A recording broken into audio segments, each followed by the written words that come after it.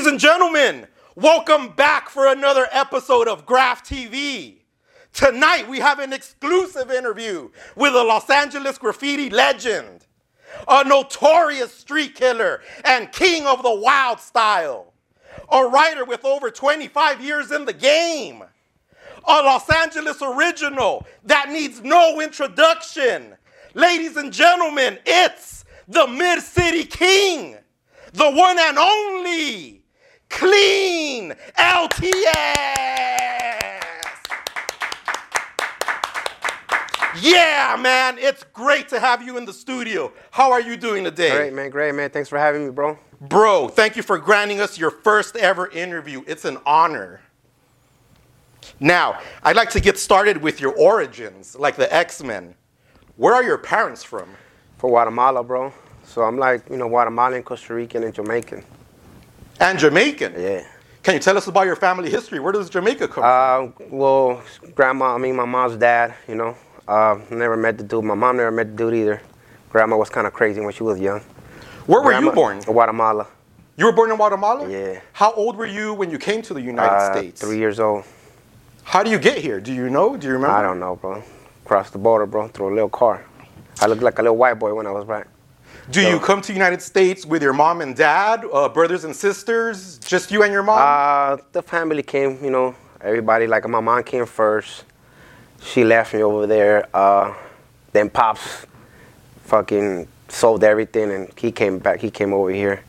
And then they brought me over here. What was it my like? family kind of like, one of my tias came and then they just kept on going, What was it like when your mom left to United States? I don't remember, bro. I was so young. I don't remember. I was 3 years old, 2 years old. What part of Los Angeles? Do you move to Los Angeles from Guatemala or where do you land? Yeah, straight to Mid-City, man. What was it like growing up in Mid-City for you? Can you describe the area where you grew up in and how was it?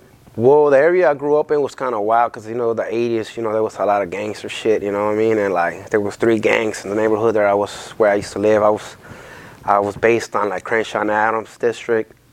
And, there was fucking MS on one block, the Bloods on another block, and then the Easy Riders on another block. And within 2 blocks, there was, 3 gangs, man. How do you manage to stay away from gang life? Well, do you dabble They tried to get me into Easy Riders and shit like that, because they were, right there. I see them every day. But, I just saw fools get killed, and, never really want to get into that. I was still kind of young, you know what I mean? So, I didn't want to fuck with that, man, you know what I mean? And then I just started getting into graph, man, I started tagging maybe when I was 5th grade or something like that, man. Before graffiti, what kind of hobbies did you have? What were you into sports? Were you into art? What were you into before graffiti?